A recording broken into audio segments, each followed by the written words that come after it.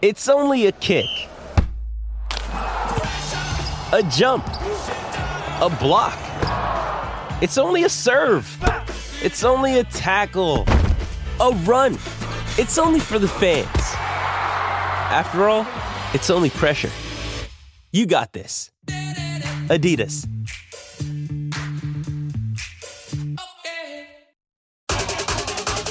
You're listening to DraftKings Network. Special episode of Unreasonable Odds presented by DraftKings, our NBA season-long preview. We have Jonathan Von Tobel of VSiN joining us for a full breakdown, how he uses his model and how he is looking at the NBA landscape in 2023-24. Julian Edlow also has best bets, what he's betting from a season-long perspective, and a look ahead to the first week of the NBA season, which is just 1 week from today. That's coming up on Unreasonable Odds presented by DraftKings.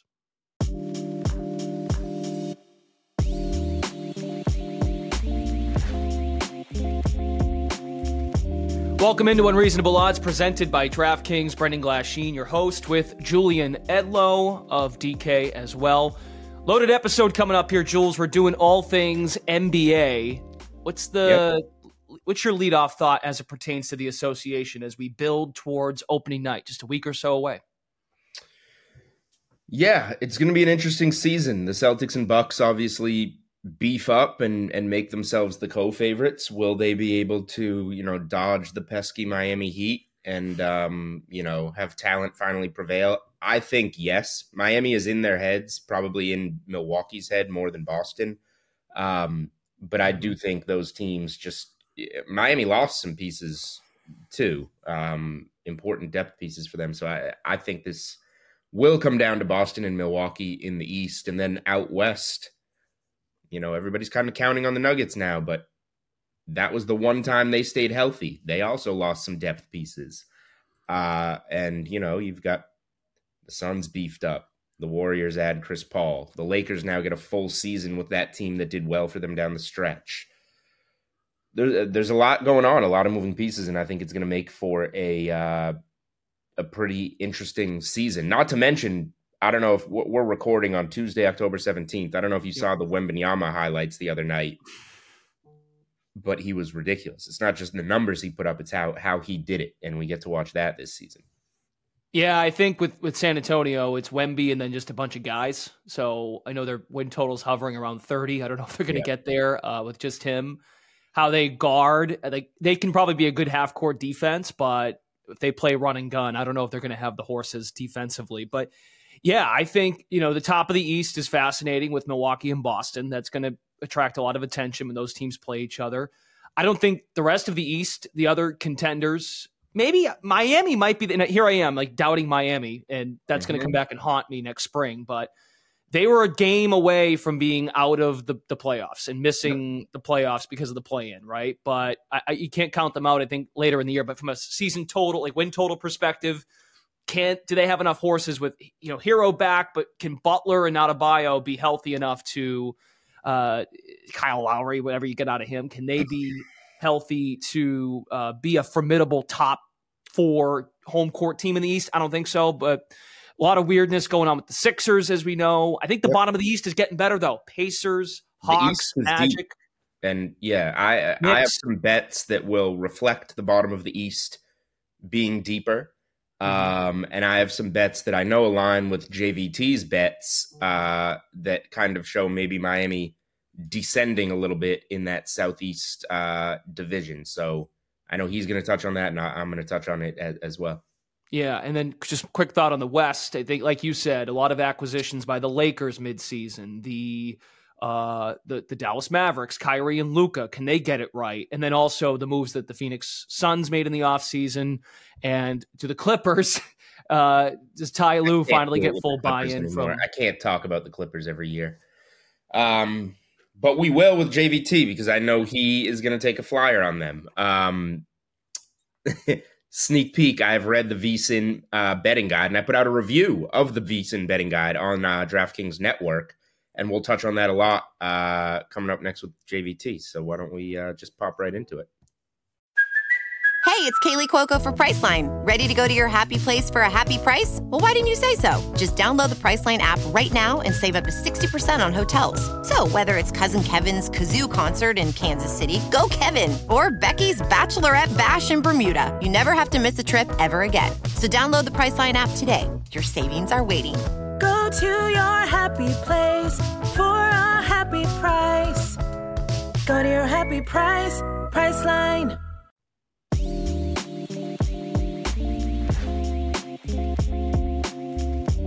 Our NBA season preview episode of Unreasonable Odds continues. We welcome in Jonathan Von Tobel of VSiN. He's joined us in the past, friend of the show. JVT, thanks for stopping by. The association starts up next week. We're recording on a Tuesday, October 17th. What's at the top of the mind as far as what we can find out from VSiN, your betting model, which we'll dive more into specifically. But what's got you excited here about the NBA season? Yeah, I want to make sure, a lot of people did a lot of great work. Our NBA betting guide is out, so you want to check that thing out. It's awesome. Previews of all 30 NBA teams. You get the normal stuff, right? Futures bets you want to make, every single thing. But the cool thing about the guide, I think, is twofold. One, for each team, you get a sense of what the team is like, maybe some angles to track and follow from a betting standpoint once the season begins, and then some really good features. Kelly Bidlin, my co-host on Harvard Handicappers, has a good couple of pieces on live betting, on alternate win totals and how to handle some of those. We've got some other good features in there too. So it's really, I think we tried to make it something that even once the NBA season starts, you can kind of go back to a couple of times at the beginning portion of the year. So that's going to be in there. And as far as everything else is concerned, the model, we've built out another model. This one's a little bit different. It's a player-based model. Right now, it's pretty really rudimentary because I'm still getting the grasp of, how to allot minutes and what you're doing with that regard. So it's generally just based on actually one statistic at this point right now. But by the time we get to next week, I'm going to put some more into that thing and get that ready to go. But that's kind of the journey for that one as well. A learning experience as to how to handle player-based models, how to build them out, and what we're going to do going forward. So I can't wait. The NBA season's awesome. It seems like it was a long and yet short off season at the same time. And I'm really excited to see some of these new teams and iterations of teams and what they're going to look like. So I'm chomping at the bit. Now, ask me again in 3 months when we're grinding through this whole thing. But right now, I'm excited. Damian Lillard lands on the cover of the VSiN NBA betting guide, and the Bucks and Celtics, we've talked about them before, but we'll use them as a jumping off point. Both co-favorites in the Eastern Conference at plus 180. Your developing opinion on these two teams has much changed for you based on what the Bucks look like? Are they a little bit lesser defensively? And for Boston, we still don't know what they might do with their starting lineup. I guess all that really doesn't matter as long as we find out how they're going to finish games, but how they approach game by game with their front court depth being in question. Where are you at on those two teams? Well, I will say, I don't want to open a can of worms. The Boston starting lineup thing is really fascinating in that, should I be looking for Drew Holiday to win Sixth Man of the Year? There's something interesting with the way that they're doing that. Yeah. But I think overall, so for me, when it came to those two, I've got just barely a point difference between the two of them. And in Milwaukee is the higher rated team by just over a point. And I think that's probably, look, if you have Boston by a point, you got Milwaukee, you got them the same. I think that's pretty much where everybody's at, pretty much where the betting market is at this point right now too. So maybe the difference is whoever gets home court. But I like a lot of what Milwaukee did. And I think one of the key things about with Milwaukee, they are going to be lesser defensively at the point of attack. We know what's going on with Damian Lillard as a defender. He's smart. He's not going to get caught out of a lot of different places, but he's just not a high-end defender like Drew Holiday. They still have Giannis Antetokounmpo. They still have Brook Lopez. That back end should be very, very good, and they still should be an above-average defensive unit. So I still have faith that this whole thing's going to work, and they still have good size. Bobby Porter's still coming off the bench. I really like a lot of what Milwaukee looks like. So I think that they're slightly better than Boston. And I think one of the things, and I think I brought this up to you guys when we talked about them last, I'm going to be fascinated to see what Boston looks like throughout the regular season, in that you're really, really hoping that Kristaps Porzingis, who has not had a clean bill of health throughout this entire career except for last year, that last year is something that he can build on and continue to be available for a very large portion of the regular season. That's something that's really intriguing. Horford's known to miss a little bit of time as well. So that's kind of the thing that gives me pause from hey, betting over a Boston regular season win total or anything like that, because I think there's going to be some limitations there. But everybody's on the court. Everybody's healthy. I mean, this thing looks like 7-game series, and just the smallest of margins is going to make the difference between the two. Boston's win total at DK Sportsbook, 55.5. Julian, we've talked about this team at length. The Holiday thing came up before we started with JVT, but I actually think, too, with the Celtics defensively, that Kristaps Porzingis might be an underrated defender But to JVT's point, availability is going to be the key to this whole thing. I mean, Porzingis, wasn't he like a top 5 defender in the NBA against the pick and roll last season? Obviously, with the length, you can get up and block the perimeter shot, and you can play the rim. I'm pretty close to aligned with JVT on this. The only way that I'll differ, and I'll be a homer here, I think the Celtics are that tiny bit 1 point better than the Bucks team, but that's not like the craziest thing in the world. What he said that I connect with, though, is, we're talking these two teams, full strength, 7-game series, slight edge to Boston for me. But if Milwaukee has the home court because Boston's guys don't play as much during the regular season, does that advantage disappear?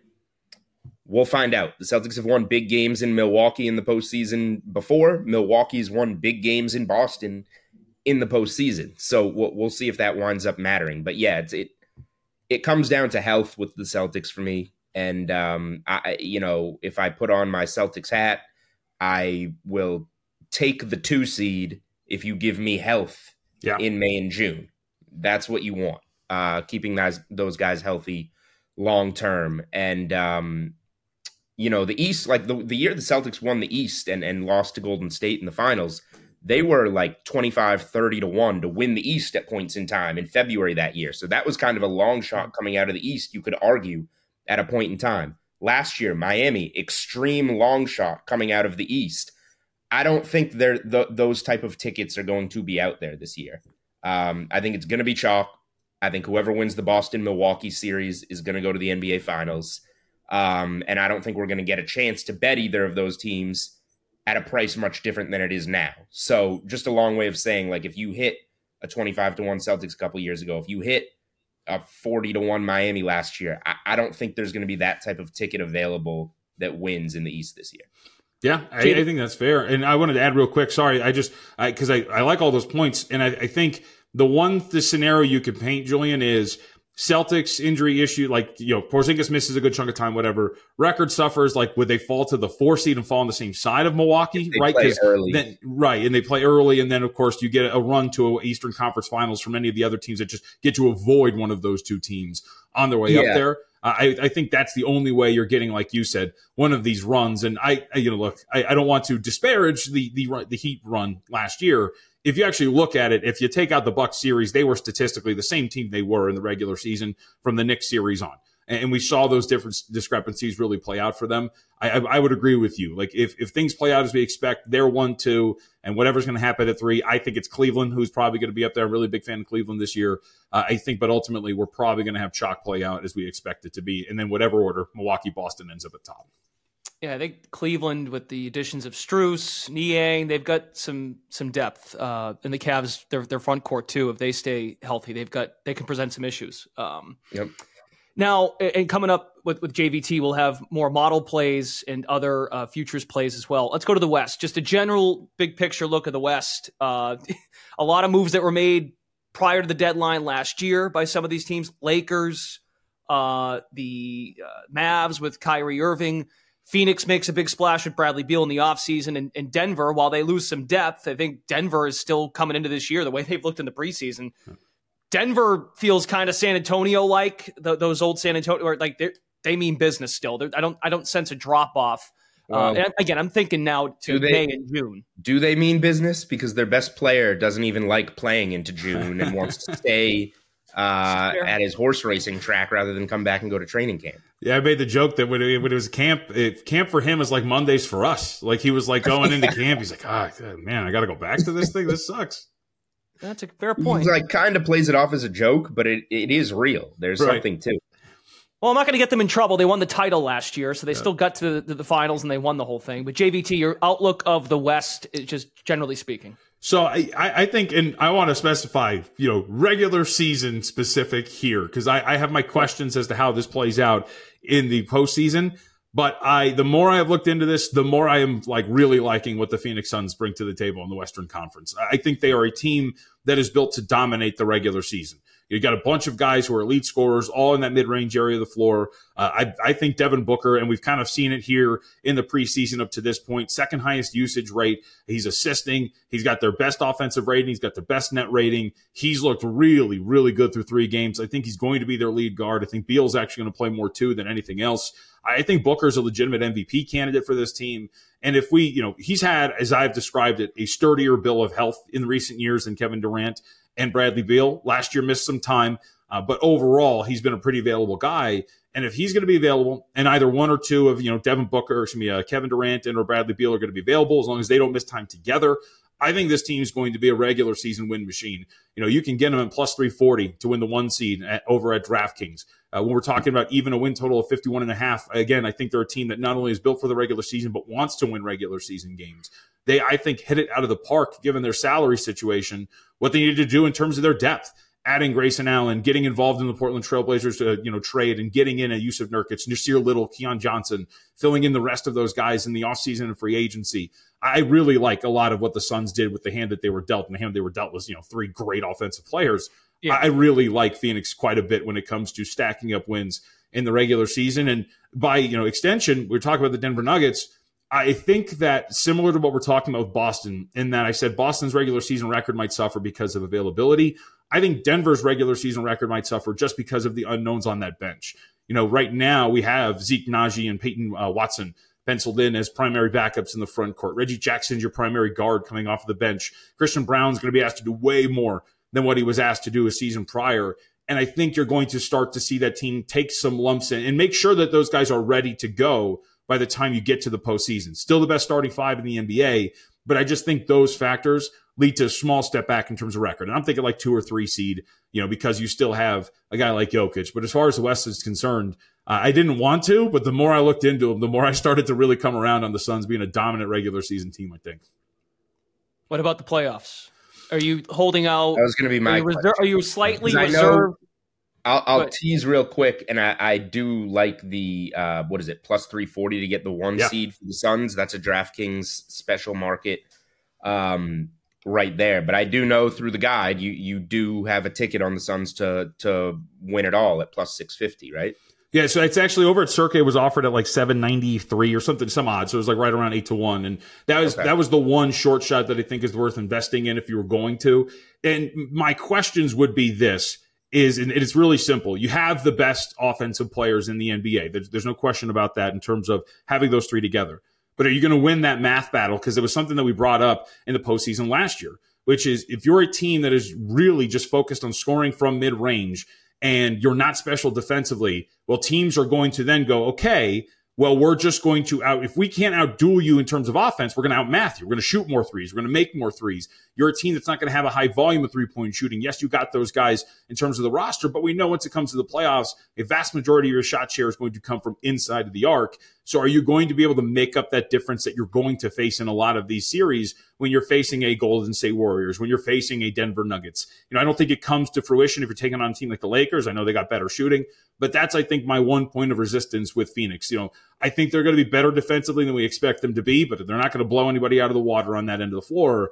But when you get there, are you going to be able to win these series with just offense, and an offense based on a form of offense that has not been ruled obsolete, but when you're generating most of your offense in that regard, are you going to be able to win a lot of those series? And I think that's my big question for them. So that's, I think, the thing that gives me some trepidation into that investment is that going to ultimately burn me? But if you're getting the 1 seed, you should have a pretty easy path to get there, even in a deep Western Conference, and you should at least be able to make a deep run to a second round and at very least a Western Conference Finals, hopefully.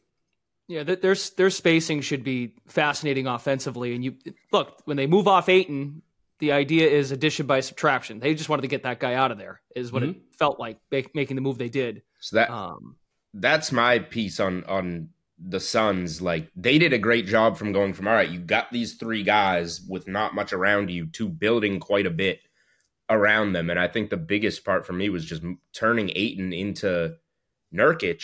I think that's an upgrade. And then they added a few depth pieces with it that will be huge for them. But I Grayson Allen is going to be annoyingly good for them too. Allen will be annoyingly good, just like he was annoyingly good for the Bucks at times. There's my bias kicking in, Jules. Celtics bias. Nas Little is an NBA caliber player that can eat some minutes for you. and gives them something different, I think. So they've got some depth, and I just think going from Ayton, who was a minus in the postseason, to a tough, tested dude like Nurkic that has played against the Warriors in Western Conference Finals with Portland. That's going to do a ton for them. He's kind of like their like your Steven Adams type of guy playing with a bunch of finesse guys around the perimeter. I think he's going to be a great fit. So JVT mentioned the Suns two ways in terms of to win it all ticket and just to finish straight up first in the West. I have two extremely similar bets that tie into that. I just did Suns to win the West are plus 350 on DraftKings. I'm just going to take them on the West. And then another unique DraftKings market is seed, over under seed. Oh. So I took under 3.5, which means be 1, 2, or 3 seed in the West. That's minus 140. A little bit of juice.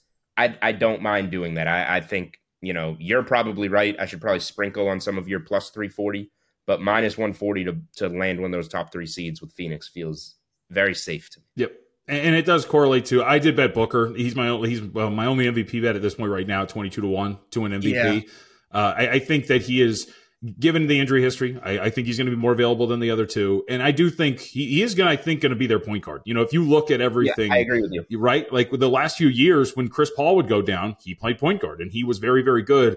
And it leads to, so there's two other interesting bets and two, they're at DraftKings. I haven't seen the second one. His actually, you can go in and bet the statistics for these players, right?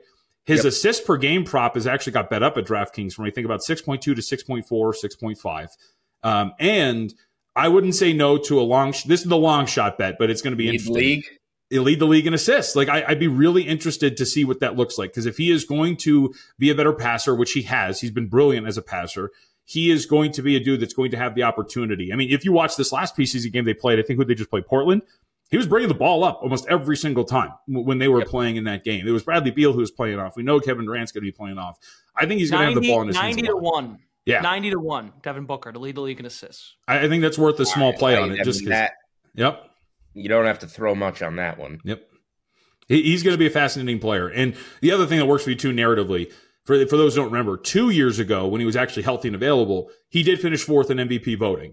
Last year, he missed too much time, so he wasn't going to be in there, but he's been at the forefront of the conversation. So if I'm right, all of it kind of correlates together. If they're going to win the 1 seed, if they're going to go over their win total, Booker's going to be in the middle of that mix. And for a guy who has been, quote unquote, like disrespected, he's going to get a lot of push for MVP if he has the season I think he is. He also kind of he'll get the benefit of the doubt, meaning he's like the one guy that is still there, right? Yep. Like Durant parachutes in, they get Bradley Beal to come in. It's his team, like you hear that all the time when superstars align, like when LeBron, I know LeBron was the best player in Miami, but when LeBron joins Wade, it's still D Wade's team, like that kind of thing. That's crazy. They saw that the other day in the preseason game. He's the only Sun left from that finals team. Like that's wild. Wow. I mean, they used all the guys to get Beal and Durant and then built the rest of the team around them pretty much. What else does your model tell us? And this is your chance to weigh in with some win totals that you might like as well in the rest of the association. So I would say too, the model is a little bit separate from my own thoughts still at this point, right? The model is still an experiment as to, okay, I want to try to build one and see what this is like, but I'm still doing things my way. I'm not necessarily following everything the model has spit out to me. So having said that, one of the things that really sticks out is Sacramento, if we're going to stay in the Western Conference. So we look, we do this all the time in the NFL, right? Which is, okay, we have these key signs that we look for a team that is due for some regression. We have points, the scoring margin for the season, records in close games, all of those things. And I think Sacramento checks a couple of boxes for a team that is due for some regression this year. First of which is they got last year, guys, 73 games for their top 8 players in minutes per game. That's insane. Like their top 8 guys in terms of minutes all played 73 or more games. That's some injury luck that teams would pray for, and I think maybe, shell out some money for, right? Like that's an insane amount of injury luck to have. You can kind of assume that there's going to be some regression in that regard. They had a winning record in clutch games. I think they were 23-18, somewhere in that range. Games within 5 points or 5 minutes left to go. In clutch minutes, they shot just over 50% in clutch minutes. They were insane in those one-score games or in those really tight games. So if I'm assuming some natural regression in those 3 categories, in a conference that I think is much better this year, And with teams near the bottom that were below them last year getting better, Oklahoma City, Dallas, you would assume, a full year of Karl Anthony Towns means the Timberwolves are better. I think that there is a natural fall back here in the standings for the Sacramento Kings. So I think under 44.5 wins is somewhere to look at when you look at all the categories and think that there's some natural fallback here for Sacramento coming this season. I'm not going to argue with you on Sacramento regression. That's not something that I'm on. But if you say what was one of the biggest surprises of last season, it was the Kings. So are they going to be able to do it again, without being able to sneak up on people, with all the health and minutes played they had that you mentioned, be able to replicate that? I would guess no. So, yeah, there's no way. You can't be looking at the Kings over. Let's put it that way. Right. Yeah, I think that's a fair way to put it. And wouldn't you guys imagine, too, that their division, I know we can weigh in on the in-season tournament, too, that their division's just better. Like you said, Minnesota, Lakers, full off season with the moves they made last year. You mentioned Phoenix. Portland won't be an easy out, I think. I know they're going to have a bunch of new pieces, but it's very different. No, I would agree with that. I mean, and look, so you guys have thrown your biases out there. I'll throw mine out there.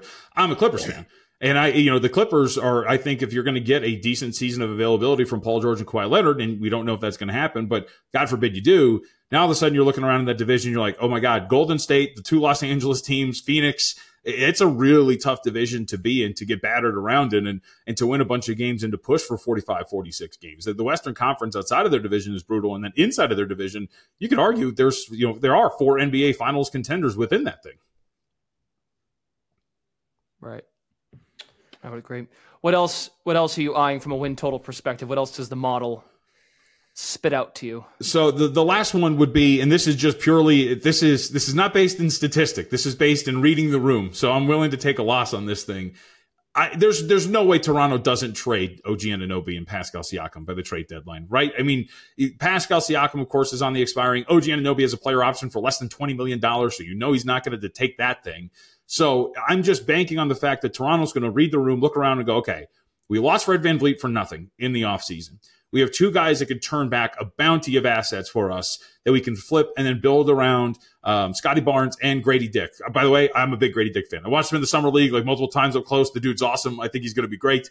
We'll see if that actually comes to fruition. But I dare say they're building around Grady Dick. No, I'm just kidding. But I like the young core. And so if you're looking around, it just makes sense to try to get the most back for these guys. And I've seen a lot, like John Hollinger wrote a piece about a week ago expressing a lot of surprise about the win total for Toronto, but not once was it mentioned in there. I think what's factored into this win total is that the market does not assume maybe that you're going to get those guys on this roster post-trade deadline. So I think all of those things together, I'm just banking on these guys. And besides you're looking around and going, no, this makes the most sense. We do have to flip these guys and get something back. And you're looking at a bare bones roster by the time you get to the end of the year. So that's why I bet Toronto under 36.5 wins. I'm with you on this one. This one is a bet for me. Toronto under 36.5 wins. They went 41-41 last year. But again, I think you could justify losing VanVleet alone. Sure. There's a few wins right there. And the pieces, they have to turn this into a rebuild somehow. And Siakam and OG Anunoby were once those pieces that were going to help them rebuild. Now they're the pieces that they have to move to get that job done. I'm totally with you there. And, I guess I'll leave that part secondary and just say that I think that the loss of VanVleet, as well as how much some of these other lesser teams in the East have improved, I think there's enough there to go on this, even if they were to keep them, keep those players on the roster past the trade deadline. They're going to be sitting out games, things of that nature down the stretch, if that were the case. The Pacers potentially, the Wizards are the only team that just completely came undone. The Wizards stayed. Pacers arguably got better. The Magic were fantastic down the stretch last year. The Hornets get ball back. The Pistons get guys back. All those teams that were at the bottom of the East are a little bit better. So I don't see how Toronto doesn't regress. And then if you do get those trades, then there's kind of the cherry on top that makes things a lot easier. Yep, I would agree with all of those points factoring into the win total there too. We want to quickly finish up with some Hawks, I guess, because I know that's where we I like what the share an Hawks opinion did on? too in the offseason. I can understand why you guys are going in this direction, but I think they're going to be Moving on from John Collins. That's like Ayton. That's addition by subtraction type of deal. Do you agree with that, JVT? Oh yeah, I think so. I mean, it's just the elephant in the room of every single day, every single month, every single year going, Collins is on the trade block, who knows where he's going to go. And one of the things, and it does factor actually into my questions about Utah, there's others. He's been steadily declining as a shooter every single year. He shot under 30% last year from three. Like, those are things that did not help this team when he was out there on the floor. So there was this confusion as to, hey, why don't the Hawks want John Collins? He was a statistically declining player over the last couple of years for the Hawks too. So you kind of got it. So I really like that. You go back to last year, from the day Quinn Snyder took over to the end of the regular season, they became the fourth best offense in the NBA in terms of efficiency. They were awesome. And you saw just little changes with what they wanted to do. They went from a middle-of-the-pack offensive rebounding team to one of the top offensive rebounding teams. They went from middle-of-the-pack in terms of they went to the bottom of the league in terms of like rim pressure, right? Frequency of shots to the 4 feet, to at least middle of the pack. You saw changes in what they wanted to do there on offense. And I think now with a full offseason of Quinn Snyder and implementing what he wants to do with this team, you already saw him at least get them to the point of looking very much better on offense, looking better than the Miami freaking Heat, who they should have won that division from last year. Right? So when you put all these things together, and the Heat not getting any better, and in fact getting worse, losing Gabe Vincent and Max Strus, not getting in on any of these guys, I think that all equates to taking one more shot here with Atlanta. I bet them last year to win this division at a little bit of a longer price. It's still over 2-1. I think that I think it would actually, I'll go kind of strong on this. I think it would be a failure if they don't win the division this year, at the very least, right? You don't have to finish in the top 6. You just got to win the division, because the Heat, I think at the very least, we shouldn't be talking about minus 185 still for them to win this division. I think the gap between them and Atlanta is much tighter than the market's telling us. Plus 210 on DraftKings for Atlanta in the division. And I'll mention, you can scroll win totals to wherever you want on DK, which is great. Scroll Atlanta. I know they pop up for you at 42.5. Scroll Atlanta to 41.5. Still, it's minus 120. It's still a very affordable price. So I don't even think you have to do the 42.5 that it offers. Scroll it to 41.5. Over at minus 120. I'll finish this off with is like the last we saw of this Hawks team. They beat the pulp out of Miami in a play-in game, who went to the NBA Finals, and then pushed the Celtics to a game 6 in the first round. Like, that's pretty good. If this team comes back the way that they were playing at the end of last season, they're going to be very good. And they've figured out Clint Capella. Speaking of John Collins, Clint Capella was someone else too who was always in the thick of trade rumors. It seems they've figured out how to use him effectively and be efficient, getting whatever it is, 6 to 9 shots a game, and he's given them a double-double almost every night. So it feels like they've quelled the Clint Capella situation too, and they actually kind of need him at this point, right, in the front court without Collins there. Yep. No, I completely agree with that the bench is pretty solid, like in terms of depth and what they have. And obviously they've added some young pieces over the last couple of years, but they really like AJ Griffin. We talk about guilty pleasures. The last few years, the Pistons have been one of my guilty pleasures. I'm a big Sadiq Bey fan, and I think he works really well with what they have there too.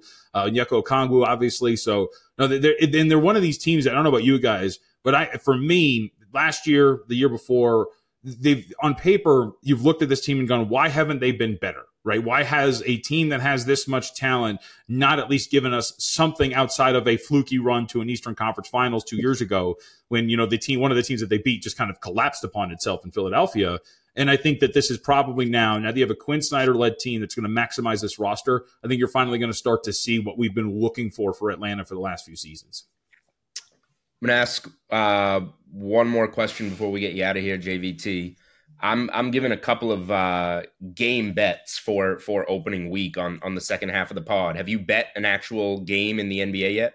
No, I haven't actually. That's what this week was going to be for. I was going to run the model to see what the projections are and look around, because one of the things that I've been trying to do is kind of get ready is watching some of the preseason. So like one of the things that I'll clue you in on, one of the angles that I wanted to start to play and look at, we talked about Cleveland, and I like Cleveland a lot. One of the things that JB Bickerstaff has really preached throughout the preseason is they want to run a lot more and they want to shoot a lot more threes. And if you look at it, their pace in the preseason has been, in preseason games are always very fast. But if they actually do what they're doing, their pace in the preseason up to this point would have led the league in pace last year. And they are shooting a lot more threes. In fact, I think they're up to 44 threes per game. You could see an actual effort to at least practice what they've been preaching. Chicago preached the same things, and they're still at the bottom of pace in three-point shooting. Cleveland is not. They're actually doing it. And with Jarrett Allen actually hurt, that Cleveland matchup, and my name escaped, the team they're playing escapes me. But looking to play Cleveland overs early on in the season is going to be an angle that I think worth looking at, because they are practicing what they're preaching. They're running a little bit more. They are shooting more threes, and Jarrett Allen is not available, it looks like, to start the year. And I think all of those things equate to maybe a little bit more of a higher scoring pace and efficiency from Cleveland Cavaliers games and opponents. Wednesday, October 25th, Cavs -1.5 at the Nets. There you go. No total on the board yet. Yeah. So I'll be waiting to see what that total is. Yep. And then they play the Thunder, their next game. And see that one. If they're willing to run, the Thunder will be more than willing to oblige as well. So that's going to be really interesting to see where the market opens up that total. Jonathan Von Tobel of VSiN. Check out the full VSiN NBA betting guide, available now. JVT, we appreciate the time, and we'll do this again soon. Thanks for having me, guys. Really appreciate it. With threats to our nation waiting around every corner, adaptability is more important than ever. When conditions change without notice, quick strategic thinking is crucial. And with obstacles consistently impending, determination is essential in overcoming them. It's this willingness, decisiveness, and resilience that sets Marines apart. With our fighting spirit, we don't just fight battles, we win them. Marines are the constant our nation counts on to fight the unknown. And through adaptable problem solving, we do just that. Learn more at marines.com.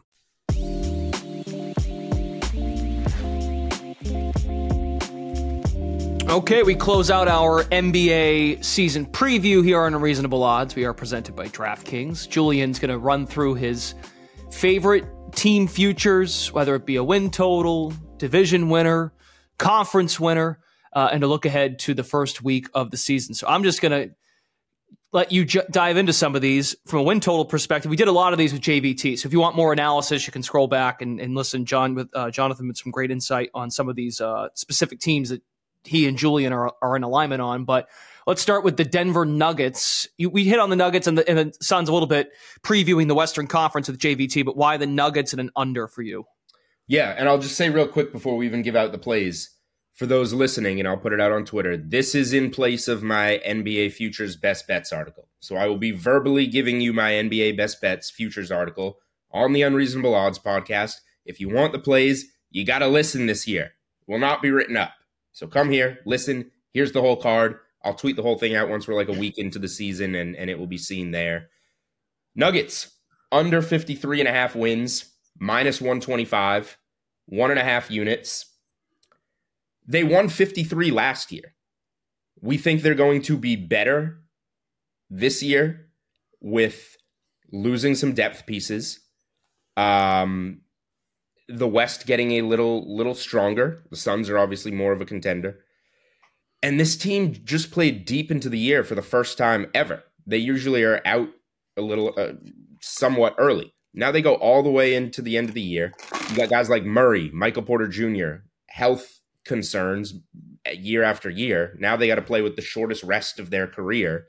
You got Jokic, who doesn't like playing that deep into the year. He just says the job is done and goes and races his horses. I just don't see the Nuggets winning more games than they did last year. After that run, I don't think things can go quite as perfectly this time around. Okay, what else you got? You got some teams in the East that you're high on too, and then we'll dive into a Western Conference team that you're actually not high on. But those teams in the East that you think can rise up. All right, so we'll go 2 Eastern Conference overs here, and they're both in the same division. We talked extensively with JVT. Go back and listen about the Hawks. I just think the way they finished last year, beating Miami bad, pushing the Celtics to 6 games. Quinn Snyder turned this team around, and now you get the full training camp off season of it. I think they're going to play very well. So I scrolled to 41.5 and did Hawks over 41.5 wins, -120, 1.5 units, and then a half unit play on the Hawks to win the division, like we talked about. +210 Hawks Southeast Division. You win over a unit on your half unit if they do finish above the Heat there and get that division, which I think is a real possibility. And then I mentioned one of the teams playing better in the East when we talked about the Raptors is the Magic. Magic over 36.5 wins, minus 120, 1 unit. Orlando started 5-20 last year and then finished the season 29-28. They were a 500 team from then on. We know they came into Boston, won a Friday, Saturday 2-game series here in Boston. Team's pretty good. Banchero's got a year under his belt. You add Anthony Black, a good guard, high in the draft. I think Orlando's going in the right direction. They should float around a 500 team, so over 36.5 there for me, 1 unit. And reiterate why you're down. Also, what I'm gathering by you and JVT is I feel like you're both at some point, you probably get the best number now, I would imagine, but the Miami Heat just to miss the playoffs feels like the direction that you're both kind of leaning towards. I don't know if I can say miss the playoffs, but well, they could make the play-in, and again, if you lose in the play-in, you don't make the playoffs. That's how that works. Right. They're going to be fades at times. They're just the regular season doesn't do it for them. I know. They're not a great shooting team. They're going to be a good fade in the regular season. And speaking of fades in the regular season, let me just do the last Eastern Conference team. Please. We talked so much about it. Raptors under 36.5 wins, minus 120, 1.5 units. We laid it all out. JVT's strong on it because of the trade possibility of their best players. That would be great. That's a cherry on top for me. But losing Van Vliet and just how good some of those other bottom teams in the East are and how good the top of the teams in the East are. New coach, too. We haven't really talked about that. No Nick Nurse, new coach. A lot of it's not going to be the same there. That's done in Toronto. They're going in the wrong direction. Under 36.5 wins, 1.5 units. Okay. And why your last one in the West is an under as well?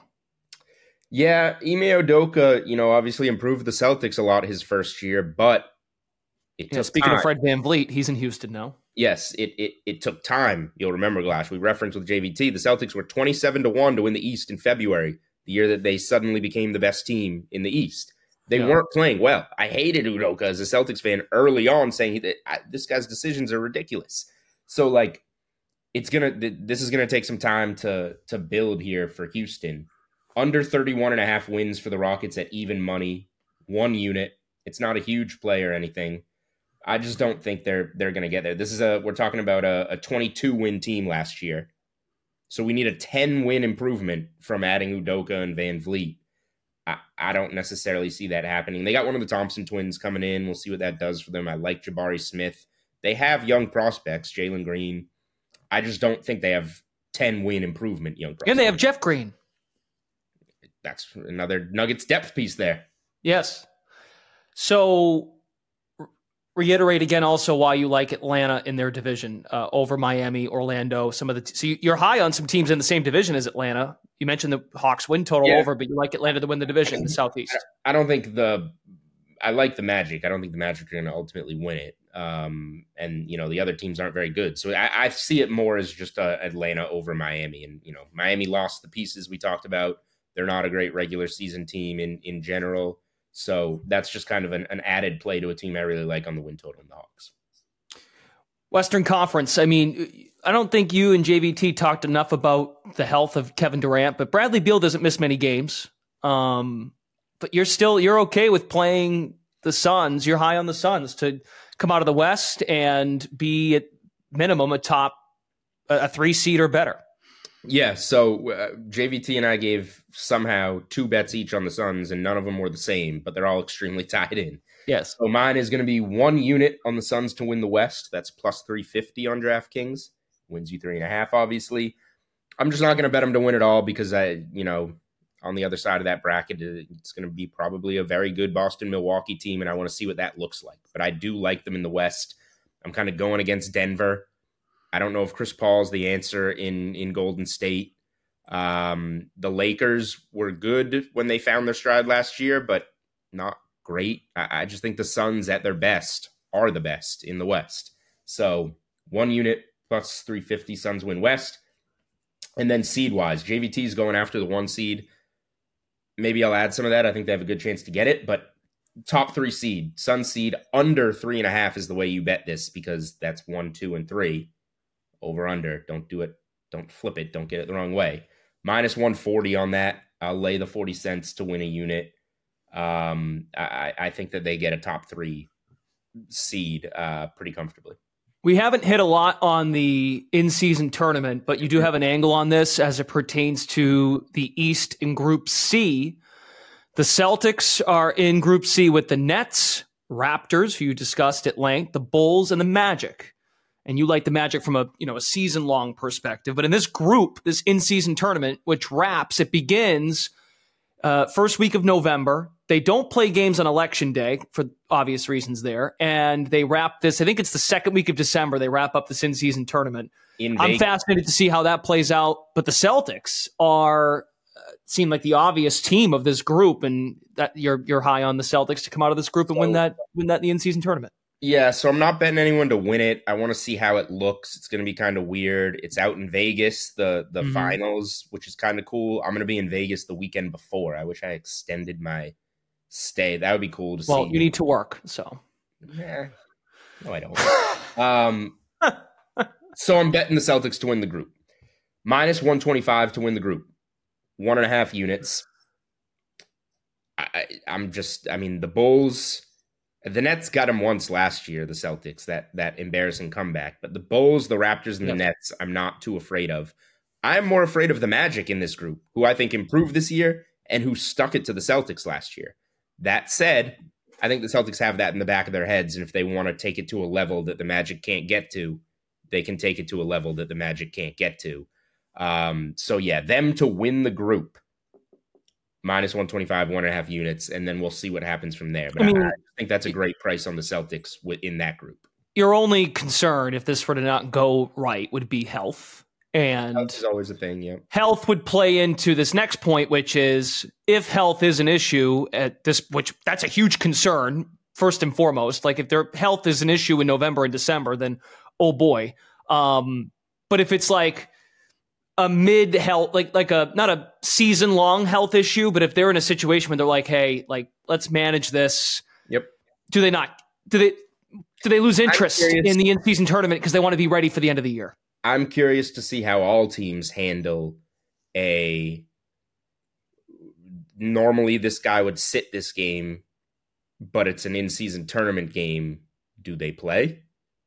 Do they care? Do they not?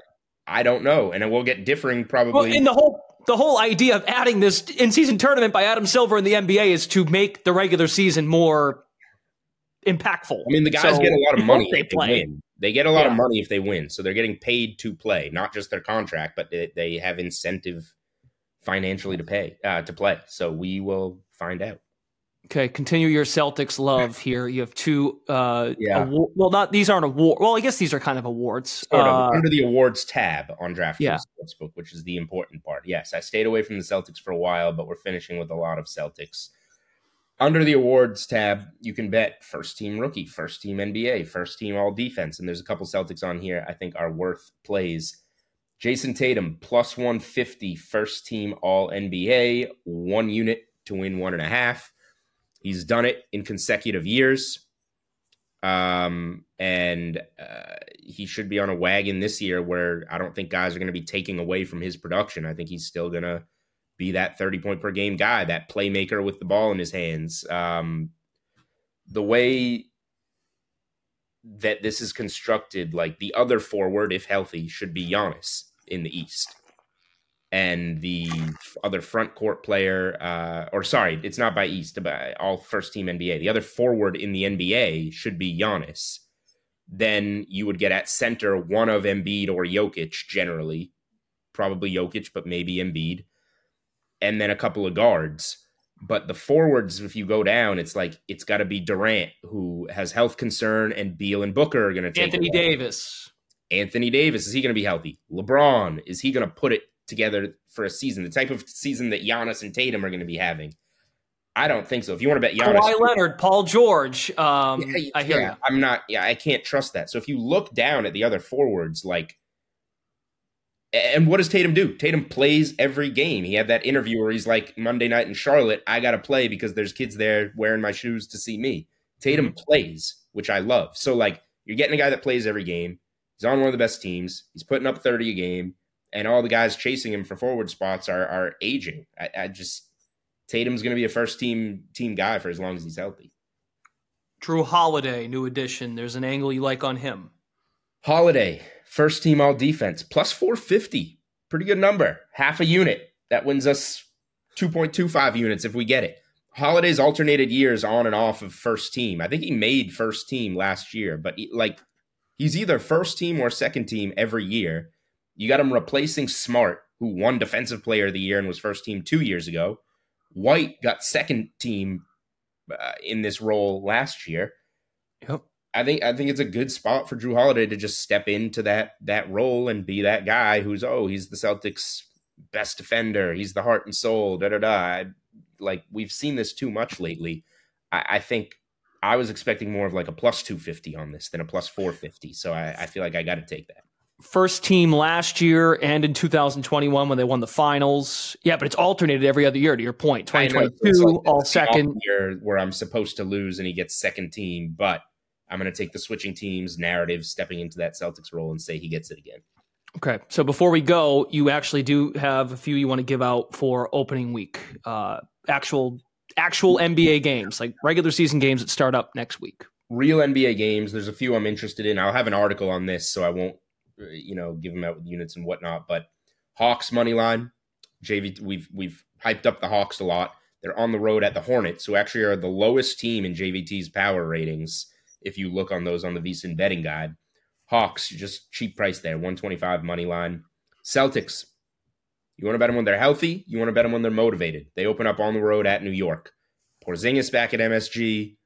Fully loaded. Let's show what we got on opening night, and I'm not too high on the Knicks, so getting a 135 on the Celtics money line, I like that. And the other one I haven't bet that jumps out to me, and I was initially on the other side of this one, is Suns money line at Golden State. I was initially on Golden State, then Draymond rolls the ankle, then the Suns make the Ayton Nurkic swap and all the role players, and I buy off of that. Now I'm kind of liking the Suns. Durant revenge spot back in Golden State. Similar to the Celtics, and like you're fully loaded opening night. Let's go out and beat a really good team that's done it before. I would like that one as well. But I'll have an article on all the plays for opening week for the games. But go back. There's the futures card. That is my verbal article. Okay, very good. More content from Julian over at DK Nation. DraftKings.dknation.com as the season gets underway. That is our NBA season preview here on Unreasonable Odds, presented by DraftKings. Thanks to Jonathan Von Tobel of VSiN for stopping by. His betting guide is available now. Strongly encourage you to check that out, even if you're just a general NBA fan. Really good stuff that can carry weight into the year, even though the most of those things, a lot of things will change once the season starts. For Julian Edlow, Brendan Glasheen, thanks for listening, everybody. Join us again. We will have our normal college football NFL pod here on Unreasonable Odds later in the week. Thanks for stopping by. Odds and lines are subject to change. If you or someone you know has a gambling problem, call 1-800-GAMBLER.